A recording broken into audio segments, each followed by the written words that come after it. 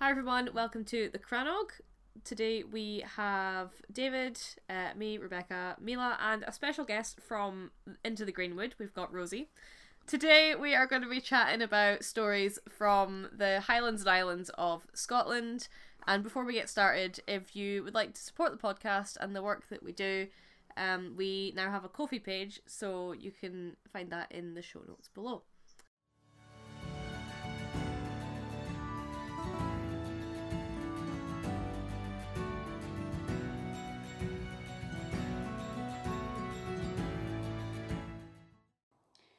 This is a story set on the Isle of Islay, near the vastness of the countryside and the hillside areas just past Esknish, in a small town with a name that's long been forgotten. But there lived a blacksmith. He was a very hard-working man and a true master of his craft. He'd often wake up early, get to work, and one morning as he was setting up shop, he heard a knocking at the door. He was shocked but surprised to see a fairy. They never dwelled this part of town, so it was strange for them to be about. When he inquired about her visit, she explained that she had a story to tell him and refused to leave until she could share it. Her story was more of a poem, and she said, "So long as the water runs and the grass grows, and the sun climbs in the sky, the tide is high, and the birds are in the air, the son of the smith will be in Esknish."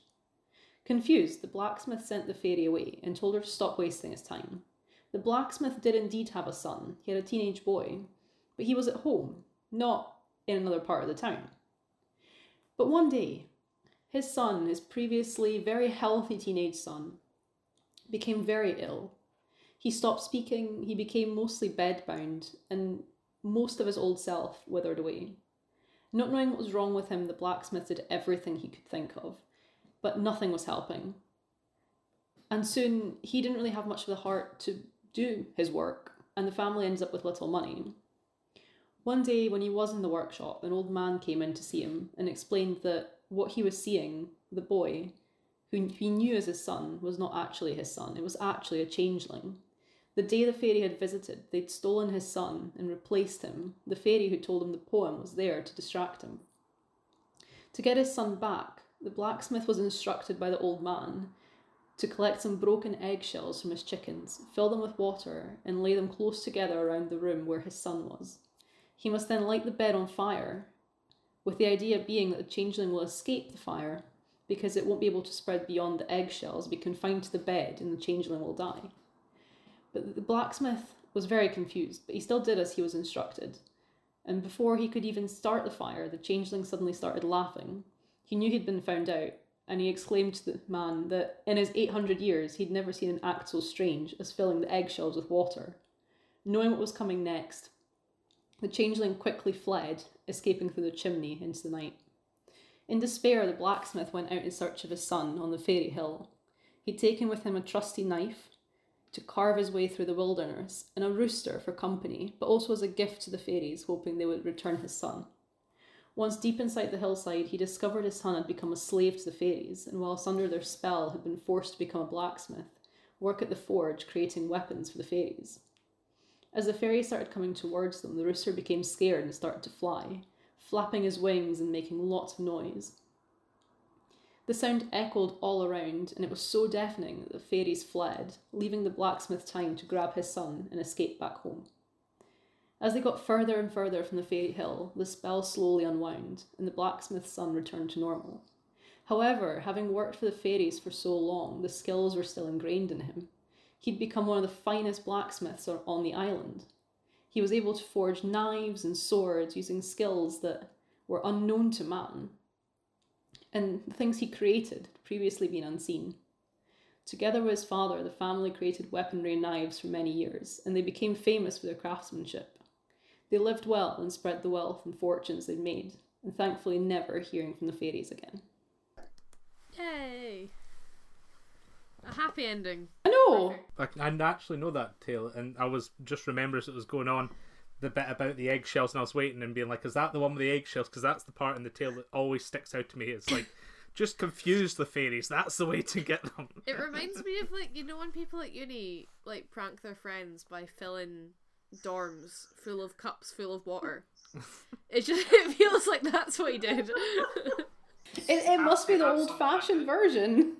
There's some sort of superstition about not throwing away eggshells in case a witch uses it as a boat. Like that's a superstition that exists.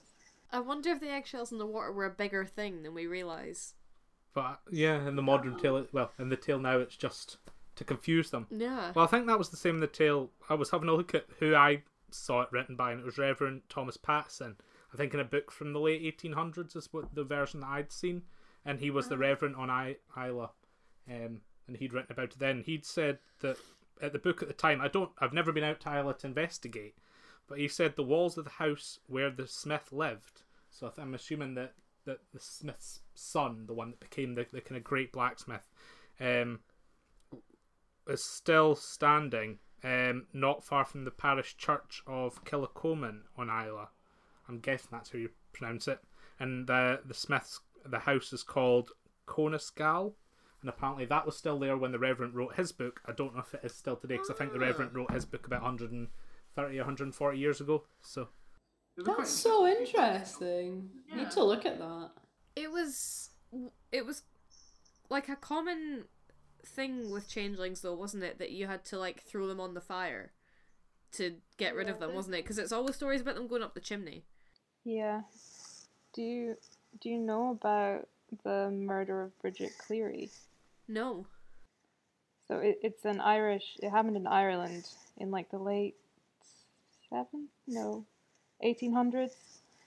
And the whole the story goes is that her husband genuinely believed that she was a changeling, and it's kind of hard to tell whether he did or not, but like basically she was acting too modern, and then she got sick, and it was like that where it was like, oh, she's definitely a changeling because she keeps going and visiting those stones and this and that, and they like him and another guy violently murdered her and then burned her to death. So that's what they did. And then in a way it's like, if you believe him, it's like really sad because supposedly he then went to the stones and sat and waited, and he thought that his wife would come back on a white horse, and she never does. My God. It's harrowing, yeah. And especially because like there's a good chance he may have been like mentally ill or something. Yeah. It might have not just been a superstition or an excuse. He might have like fully... The changelings is always one that I've been more wary of, because people will see things and people are like, maybe that's not actually them, and it plays into a paranoia in a way that a lot of other folklore doesn't really. Other ones are kind of warnings about things. This one could have darker undertones, and occasion does. I was just gonna say the wasting away sounds like tuberculosis, like consumption, and I don't have much to say about that other than it seems to crop up in a lot of folktales. There was like a massive, I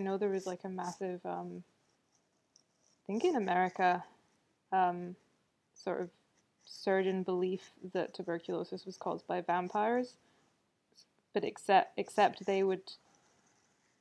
someone would die of tuberculosis, they'd get buried outside, and then they thought that person was crawling out of the grave every night to come and drain the people who were still living of their sort of lifeblood. That's the one that I know about, but I don't know. Random note, it also sounds like tuberculosis, maybe. It's like that is quite a scary one for people back in the day, because people would just like waste away. Yeah.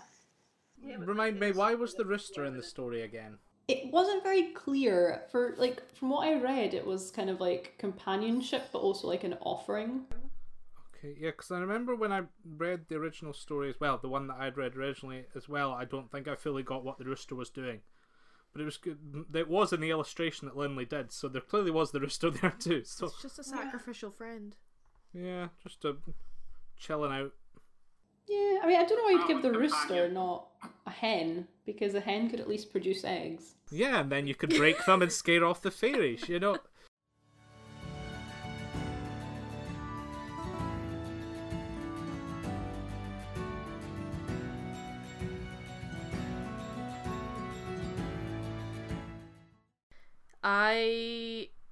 I wrote out my little spiel on my lunch break at work, and I left it at work. So now I'm gonna try and do it off the cuff. If I like mess up, Rosie, you know the story, feel free to chip in. I'm going to be doing Ashipatel and the Mr. Stirworm, which is an Orcadian folktale. And if you want a kind of more in-depth analysis of it, I would recommend listening to Rosie and Kathy's episode Into the Greenwood on Ashipatel and the Mr. Stirworm. It's got a lot more juicy analysis than this will have. So I'm kind of going to give like an overview of the story and then talk a little bit about, like really briefly, because it's quite a long story, about the Jabberwocky by Lewis Carroll. So the story begins in, as all kind of fantasy, the best fantasy stories do, with a little farm boy just kicking about in his farmhouse. All of his brothers, he's got like 9 brothers or something, help out his dad on the farm. But Ashipatel just kind of lies by the fire and like spends his time like dreaming about being a hero. And he gets like covered in soot, and he's got like one sister who he's a fan of and she's a fan of him, but otherwise, and all his brothers hate him because he doesn't help around the farm. He just sits and like thinks about running off and being a hero. So anyway, cut over to the kingdom where the king lives. The kingdom where the king lives. Okay, no. Cut to the castle where the king lives. There has been a problem with this big serpentine beast called the Stirworm. And it's been causing havoc, it's been leveling cities, it's been eating people and like sinking boats, and it has this horrible breath that like when it opens its mouth it kills everything in sight. And it's been really giving him a hard time, you know. The king's wife tells him to go and see this wizard who's going to give him advice on how to keep the Mr. Stirworm at bay and stop killing people. And the wizard tells the king that in order to keep the Stirworm satisfied, he's got to feed it 7 virgins, or 7 maidens, every Saturday morning at dawn. So the king's like, so the... No, I was just thinking that's a major hangover breakfast there. So the king's like, sure, I'll do that. So he does it, and he does it for several weeks. But obviously people in the town are starting to get a little bit annoyed because their daughters keep getting sacrificed to this giant sea snake. So they start to kind of be like, right, we don't really want to do this anymore. Can we stop? So the king goes back to the wizard and he's like, is there anything else we can do to like stop the Stirworm? And the wizard says, yeah, to completely satisfy him, you have to feed him the loveliest maiden in the land, who just happens to be the king's daughter, the Princess Gem de Lovely. This story is full of incredible names. Just wait till we hear about Ashipatel's horse. So the king, you know, he was pretty happy to sacrifice 7 random women every week. But, you know, the minute the wizard is like, it's gonna be your daughter, he's kind of like, okay. So he puts it off for a couple of weeks. And he's like, I'm going to try and find a hero to save my daughter and kill the Mr. Stirworm. So meanwhile, he's still sacrificing 7 maidens every week. But he's put out a call across the land to get a hero to save his daughter. And obviously, Ashipatel, our wannabe superhero, hears this. And he's like, yeah, I'm going to go out and I'm going to save Gem de Lovely. So he takes a bit of peat from his house, and he also takes his dad's horse, who is called Teatgun, and Teatgun just happens to be the fastest horse in the land. The only way to make Teatgun go is full speed is to blow through the thrapple of a goose, and the thrapple is like the windpipe. Honk honk. It's really an underwhelming war cry.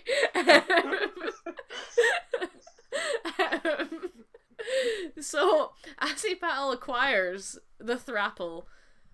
He steals it from his dad's pocket because that's obviously where we all keep our goose windpipes. So he sets off across the land, but despite the fact that Teat Gun is the fastest horse that's like ever existed, it still takes about a week to get there. So he arrives on the morning of the day that the princess is due to be sacrificed, and he gets in a boat, and the king is like, to be fair to him, he's a way to like try and fight the thing himself. Doesn't discount the fact that he murdered several women, but he's a way to fight the Maester Stirworm. But Asipattle gets in there first. He's in a boat, and he zooms into the monster's mouth, and ends up inside the creature's belly. And he takes the peat that he took from home, and he puts it into the Maester Stirworm's liver, which is like really oily. And he lights it on fire, and the Maester Stirworm is like, owie, and starts like thrashing about, and Asipattle gets flung out in the process. The Maester Stirworm starts thrashing about as it's dying, and as it's doing that, it drops some of its teeth, which become the Orkney Isles, and as it's thrashing, it also breaks Finland and Norway up, and then eventually curls up and it dies, and its body becomes Iceland. And then we get a happily ever after. Asipattle gets to marry the princess, and I forgot to say earlier, but the king's like reward for saving his daughter and destroying the monster was that the hero would get to be the heir to his kingdom and would get the king's magic like legendary sword, Snickersnack, I want to say. It's something like that. Like Snicker Snapper. Snicker Snapper. It's Something along those lines. He gets a Snickers bar if he kills the worm. As well as getting to marry the princess.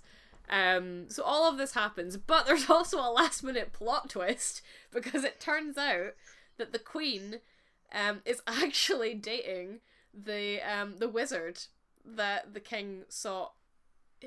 I know, it's like EastEnders moment. The king sought his advice from, and she was the reason why, like, the wizard was like, oh, you have to sacrifice your daughter. So Asipattle kills the wizard, and the queen gets cast away. She goes into exile, and yeah, then Asipattle marries Jem de Lovely, and then all his siblings are like, please forgive me, and he forgives them, and then his sister becomes like a lady in waiting, and it's all very cute. How did he fall out with his family again? Oh, just because he sat and did like absolutely I remember nothing. now. To be honest, kind of valid, but anyway,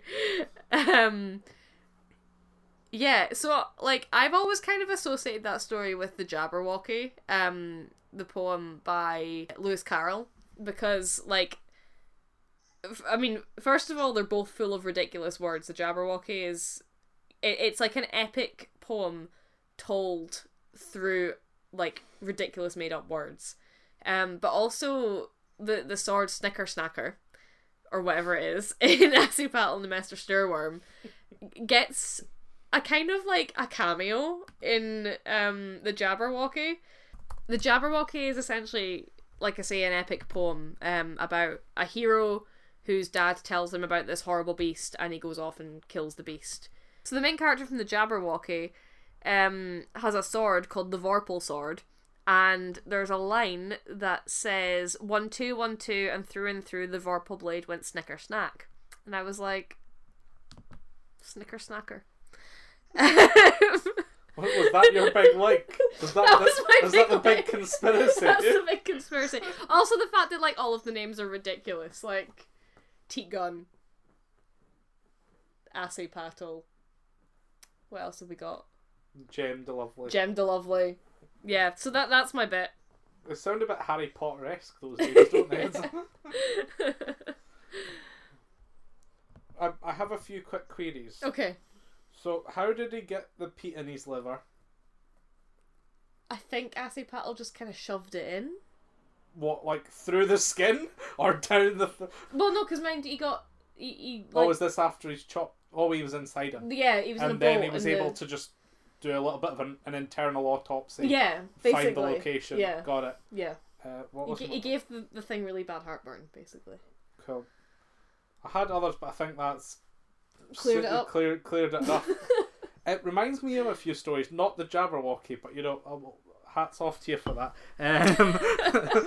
But for me, do you remember the Sea Witch tale that I told? Yeah. It's a ridiculously long story with about 5 different stories in it. Yeah. It reminded me of a chapter of that, with the one where the sea monster was eating all the maidens, Yeah. and then eventually the king's one was the one called down to be killed, and the king asked for someone to go down and save them, and this guy came in his special horse Yeah. and big black steed and saved the day. And It really is like the meaning of you can dish it out but you can't take it. Like the other tale that came to mind was, if you remember the Worm of Linton, in that one they stabbed Flaming Pete into the wormy dragon thing, and that's what kills them as well. yeah. Maybe worms and dragons back then had very flammable livers, and that's what it was.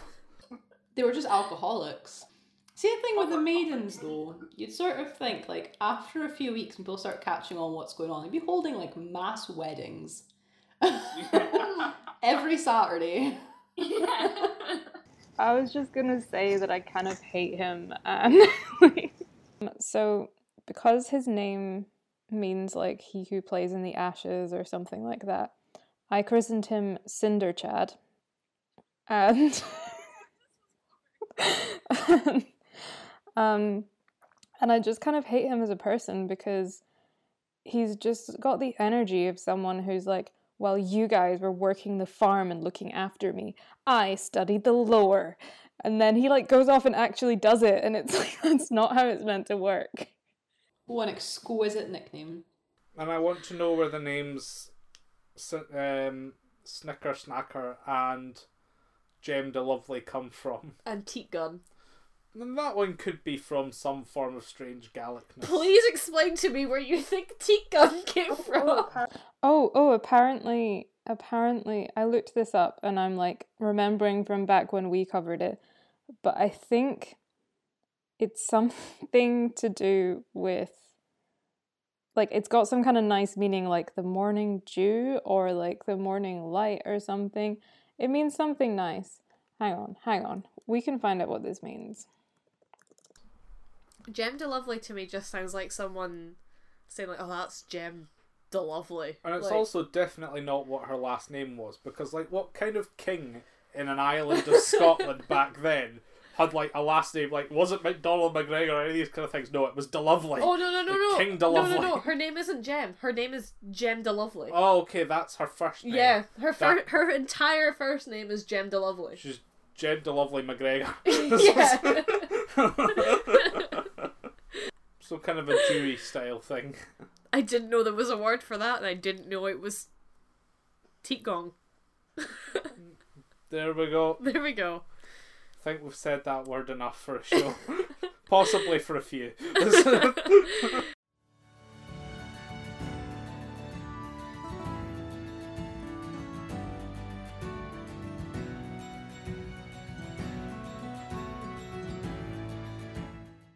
So I went for The Fiddlers of Tom Nahuri, and I found a nice version by Rory McLean, and he put some little details in it that were like, I thought kind of made it and were really nice, so I included them in my sort of paraphrasing, but yeah. So it starts a long time ago, naturally, with two fiddlers who are struggling to make ends meet during a hard year. So they head to Inverness to busk. And they set themselves up on the wooden bridge that kind of straddles the river. And they play all day long, but nothing really comes of it. And, you know, just things aren't good anywhere, so no one has any money to give them. And they're just about to give up and go home when a wee man dressed all in green approaches them. And he asks if they want to come and play for a special crowd of people who are going to give them all the money that they could possibly need. And they pretty much jump at the chance. They don't think this is weird. But as the wee man is leading them away, he calls them by their names, and they're sort of like, huh, didn't tell him our name, but I'm sure it's fine.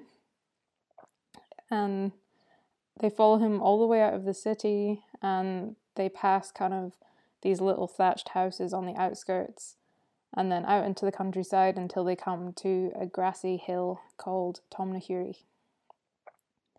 They follow him up the hill, and then he stops and he stamps his foot, and the ground just opens up into this huge doorway. And they go through, and it's just this massive grand hall, just all illuminated by bright lights, like kind of brighter than the two fiddlers have ever seen before.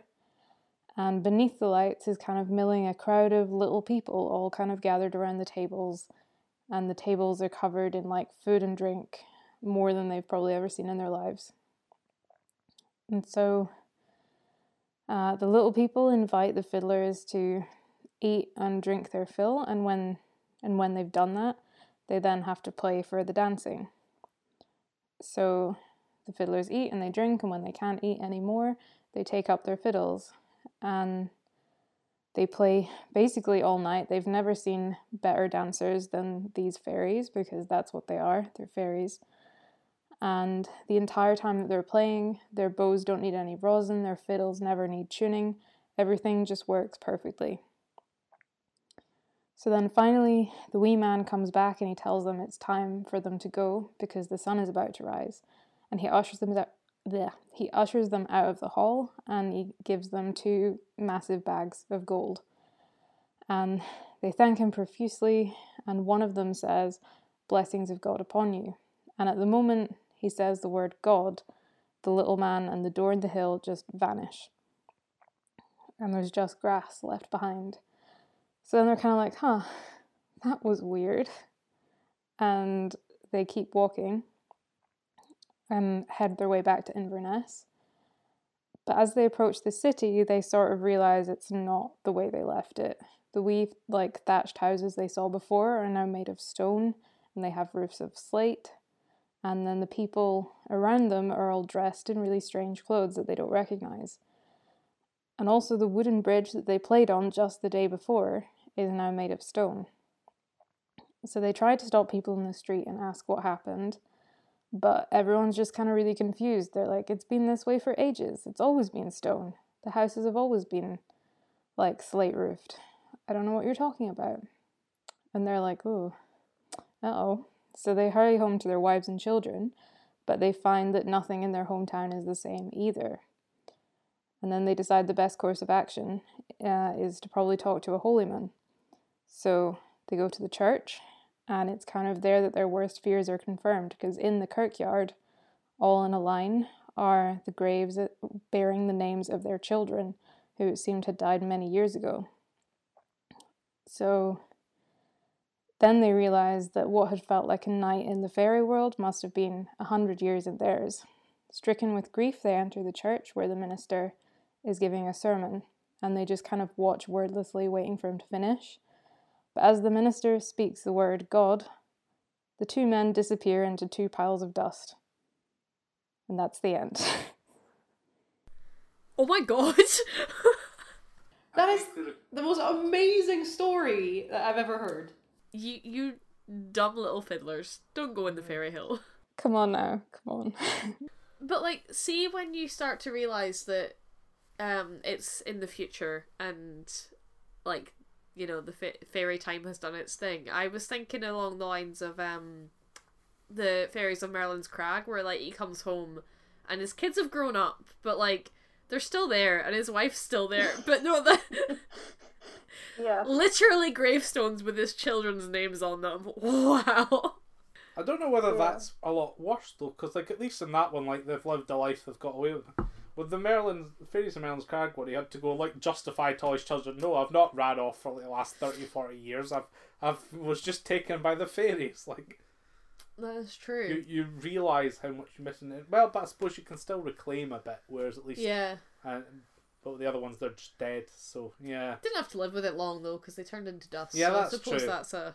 that's true. Yeah, a plus of the situation. people seem to get very different deals out of going to see the fairies. Like these ones, 100 years in the future, turn to dust. Merlin's Crag, it's in the future, but he's fine. Mm-hmm. Thomas the Rhymer, he goes away, it's well in the future, but he gets the gift of foresight and everything like that. Is that a good or a bad thing though? Well, that was the kind of thing. It was seen as a curse because he could never tell a lie, but Yeah. it meant he could tell the future and things. So it was probably a bit of a balance. Yeah.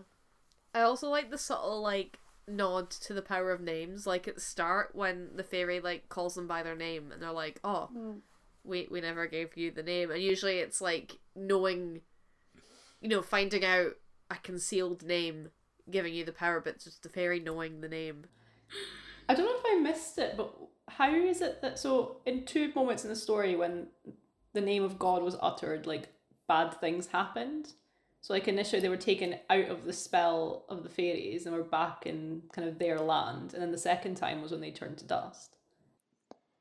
I think it's because so there's this story that I think it's partly because as Christianity melds with fairy stories, fairies start to get aligned with demons more. And there's this story that goes kind of like when the angels betray God, he opens the doors of heaven to kind of let them all fall out. And it's kind of a humorous story because there's an angel who's like, "What are you doing? You're just like, everyone is falling out of heaven. You have to close the doors." So he closes the doors, and then the angels that were in the air at the moment that the doors closed become kind of air spirits. The ones that were on earth become normal fairies, and the ones that had fallen all the way down to hell become demons. So in that sense, I think it's supposed to be that when the word of God is uttered, the fairies' sort of power to be there is kind of like, it's like they're banished. And then the fiddlers, having been changed by this journey in fairy, they themselves can now also no longer abide the word, like God's name, without just crumbling to dust. I think a lot of that idea of like the fallen angel aspect of fairies was around since the kind of early writing down of it with like Robert Kirk and people like that were kind of the early folklorists who we went and saw the grave of. He wrote about the idea of them being kind of fallen angels and of the kind of different planes and kind of things as kind of Rosie had mentioned. So, but it's interesting the way that the Christianity has affected fairies to bring it within the Christian faith. One of the things I noticed the other day there when I was reading about that kind of thing actually was when I was reading about Beltane on Skye, how they celebrated it there. It mentioned that they would set aside anything of iron and they wouldn't wear or carry iron for the day. Whereas nowadays iron is traditionally seen as something that would ward off fairies and kelpies and all these kind of pagan creatures. So I wonder if maybe iron at that point they weren't carrying it for the purposes of it being a pagan celebration. Yeah, I had a couple of thoughts about like maybe why this story resonates with people. So like a general take, I feel like it kind of speaks to the experience of going on a transformative journey that changes you as a person. And when you return to a familiar place, you just don't fit in.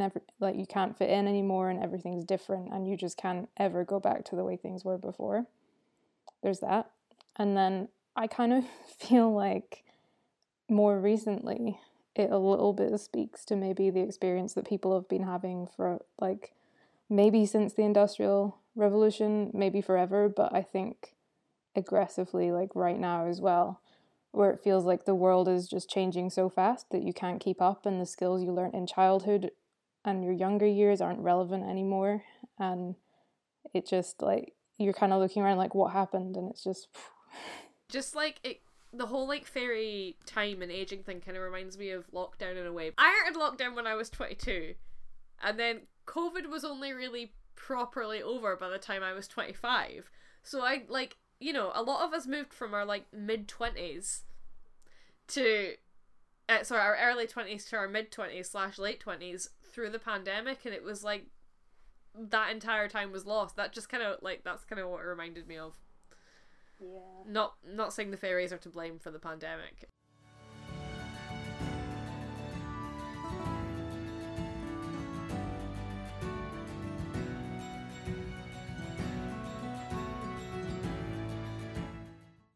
Legends tell of a warrior queen on Skye who over 2,000 years ago trained warriors revered the world over. Thought to be the daughter of the king of Scythia, the ruler of a vast empire which extended across swathes of modern Eastern Europe and Asia, Skaha was from a mighty lineage. Her strength in battle, though, could be matched by none in her father's court, nor any in her conquests across Europe. Through a tale, much of which is lost in time, Skaha became a queen in her own right, and while her dominion was markedly smaller than that of her father's, her role was far greater.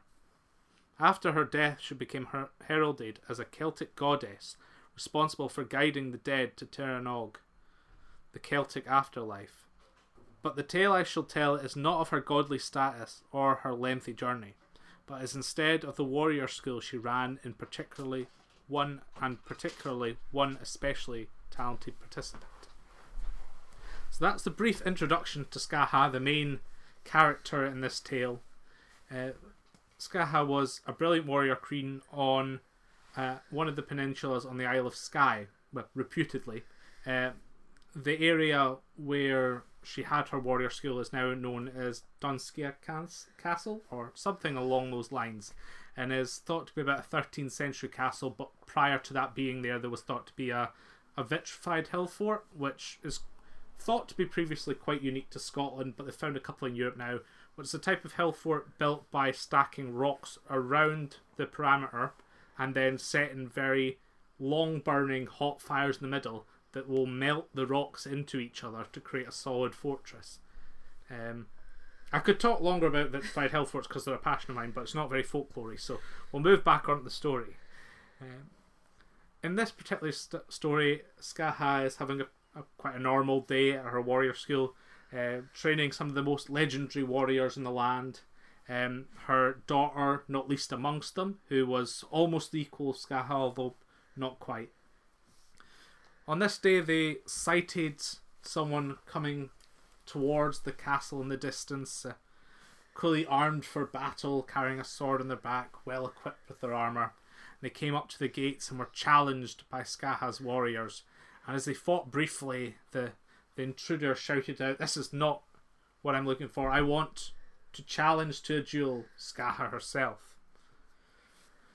Now, Skaha, not being much one for quick to fight, and thinking you'd have to be deserving first. She didn't want every Tom, Dick and Harry off the street, or Tom, Jock and Jimmy off the street coming and challenge her to a duel. No, he would have to prove to her that he had the might of what it took. And despite her having heard of him, because it was none other than Cuchulainn, the great hero of Irish legend, she thought, to have a challenge with me, you must first fight my warriors. Cuchulainn, seeing no other way about it, decided he would have to go along with what Skaha wanted in order to get the duel, for she was known as the best warrior in the land and he wanted that title. So he went to work, and one by one through the day he slowly defeated each of Skaha's warriors until the evening set in and the sun dipped below the horizon, and he defeated the final of the warriors. Skaha is not a sore loser, so congratulated him well and invited him to feast with her in celebration of his great achievements. There was much to eat. There was deer and a dozen rabbits which Skaha had hunted earlier that day. And they ate well, and great merriment and stories between them, and that went long into the night until they thought in the early hours of the morning they better get some sleep because there would be a duel the next day. So they arose the next day, and Cuchulainn came, challenged Skaha to the duel. Skaha said, not quite. There's one you've yet to defeat, and that was her daughter. Now, her daughter was no simple warrior like these. No, she had been duelling since she was the age of 3. She knew what she was doing, and so she went to battle with Cuchulainn, and back and forward they went. And this one lasted probably 4 or 5 times the length of those with the other warriors the day before, but Cuchulainn was successful again and defeated Skaha's daughter. Now, that would make anybody else a little bit worried, set them a bit on edge, but Skaha still not concerned in the slightest. She was dressed for battle, she had her legendary sword, and she wasn't fazed in the slightest. So when Cuchulainn came to her and asked for the jewel that he had been promised, should he fight the warriors, then should he fight her daughter, she agreed, and they set about it. But not before they first sat down for lunch, because they'd had a busy morning, they needed a snack. So they sat and they ate for an hour or so, and it wasn't quite like the night before. There was not such merriment. There was a small laugh and a smile and agreement that he'd done well that morning, but clearly the mind was on the task at that point. So the afternoon came, they went out and they set to work. Back and forward, Cuchulainn's vast blows and strength fighting against the agility and skill of Skaha. Back and forward they went, and the day drew on and on. Hours passed, and then it came to evening and they were still fighting, neither seeming to gain the other hand. Now, Skaha's daughter had got a bit fed up by this point. She's seen that they were a perfect fit for each other. They should just get on and run the school together. They should both be the joint heroes of legend, but no, they back and forward, on and on. She likened them to school children having a bicker over something, so she thought, you know what, I'll get to dinner and maybe that'll lure them to come and have some food. They're both hungry people. So she set about and she cooked a boar and rabbit and salmon. Nothing was luring them. And then she remembered the night before when they'd been having a conversation about food. They'd both reminisced on how much they loved venison stuffed with hazelnuts. So that, well, that's what we'll have to do. And she set the warriors out to hunt the venison. She sent the cooks out to get the hazelnuts, came together, and a few hours later they had ready for them roasted venison, and the scent of it drifted out on the battlefield because Skaha's daughter had carefully placed the cooking fire very close to where they were fighting, knowing that she could lure them in with the promise of a good dinner. And right she was. Eventually they both decided they were evenly matched, and so laid down their arms and ate a big feast. And over that feast they decided that they would run the warrior school together, and that they would both be equal legends in history, with Cuchulainn respecting Skaha as the queen that she was of the Isle, and her likewise as him as a hero of Irish legend. And the daughter got what she wanted, which always goes quite well. And that's our story of Skaha and her warrior school. And the sad thing is that they did never become equal in legend, because everyone knows about Cuchulainn and no one knows about Skaha. Yeah, I need to bring up back like years ago when I was doing my dissertation, I looked a little bit about the like myth in which Cuchulainn dies, and he basically dies because he refuses help from a goddess, and then because he refuses her help she's offended, and so she like curses him and he dies. But it's like I was reading like the original texts, and he pretty much says, I don't need a woman's help. At the time I was like, what about Ska? How rude. It goes to show sometimes that like it feels like the text of folklore says one thing, but the actual evidence of the... Because I feel like the text was sort of... That particular text had been like copied down by monks, so I feel like that text was saying we don't respect women, but when you look at the characters that exist in folklore and the other stories, that kind of says that we do. That warrior school one though, with Cuchulainn being in it specifically, like Skaha was known for, well, one, I think being actually a semi-historical figure, Yeah. and two, for being this Celtic goddess character. But I think within the context of that story and Cuchulainn being there, I think that came from the Ossian, or was mentioned briefly in it, and that is now kind of largely regarded to be a kind of a figment of the 17th century writers imagination or the 18th century writers rather than actually based on the historical text that he said it was. That's kind of disputed, but whether it's maybe more his creation at the time and maybe the monks' scholarly approaches were more reflective of the actual early lore, I don't know. Yeah.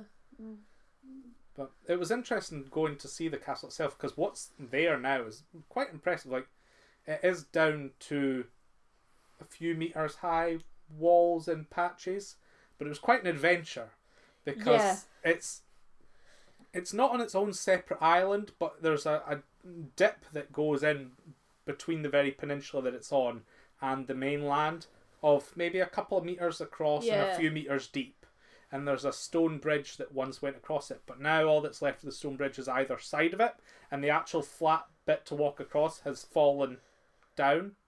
So we were edging along the very edges of this bridge across and holding onto the walls and staying onto the kind of 10 centimeter wide bit as we went across it to get onto the castle. And it was quite. And there was. However, there was a sheep up there. We have no idea how it got there. I think it's Skaha. It did have a very regal look to it, doesn't it? Yeah, it was just watching us as we were poking about this. It was like you shouldn't be here. Get off my castle. And then it posed in a very majestic way. Yeah, Skaha. But it was quite an impressive fort. It was. That was there. It was not. It wasn't very big, but you could see how it would be an impressive defensive stronghold, and the kind of indications of the outline of what it would have been before the 13th century fort that's on it now. Yeah. That they think there was earlier inhabitants, as I say, the vitrified hill fort, and they think possibly even something before that. So long been a period of inhabitation. It's a bit strange because it's not the easiest to get up to. Yeah. Or the best land for farming around about it, really, either. Yeah, it was bogland, basically. Yeah. See, in the story, does it specify, because I missed the start of it, Ska's warrior school, is that just warriors in general, or is it almost like a kind of Diana Artemis situation where it's women, a kind of women's society type thing? No, I don't think it mentioned in the original tales whether it was a women-only style one or whether it was generally warriors, because they were accepting of the idea of Cuchulainn joining. It didn't seem like it was an irregularity, but I don't know. I don't think I wrote about it in my rendition, but I don't think it mentioned in the original. I think it was just a matriarchal group. But because I think the Celts or the Picts, or maybe both, were matriarchal, weren't they? I think the Celts, I don't think the Picts were. Yeah. I remember back in school when we were studying classics, we learned that the older women in Celtic society generally trained the young warriors. I don't, obviously that's 10 years ago now, and not a lot is known about them that isn't from Roman sources and all this kind of thing. So I don't want to go out and definitively say that's what happened, but even if that was a thing that was said at one point, maybe this story is influenced by that notion of the Celts. Well, as well, the Skaha being the kind of more elder of the society, educating the youth, be they male or female, and being the ways of the warrior, would then seem to be in keeping with what we think we know, perhaps, about the Celtic society, or at least what the Romans depicted of it. Yeah.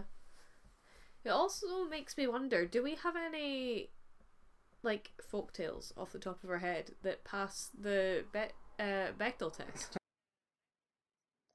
Yes. No. I don't know if it counts, because it does that thing with fairy tales where the characters aren't properly named. But Rashikotes, she talks to hen wives a few times. Sometimes it might be about a man though, but it's about getting out of marriage. In Kate Crackernuts, the evil stepmother goes and talks to a hen wife a bunch of times about trying to get rid of Kate, and also talks to Kate about trying to stop her from eating and stuff so that the spell works. In Wapiti Story, the good wife of Kittle, whatever it's called, talks to Wapiti Story. But again, like, the good wife isn't named and the hen wives aren't named, but the evil stepmother's not.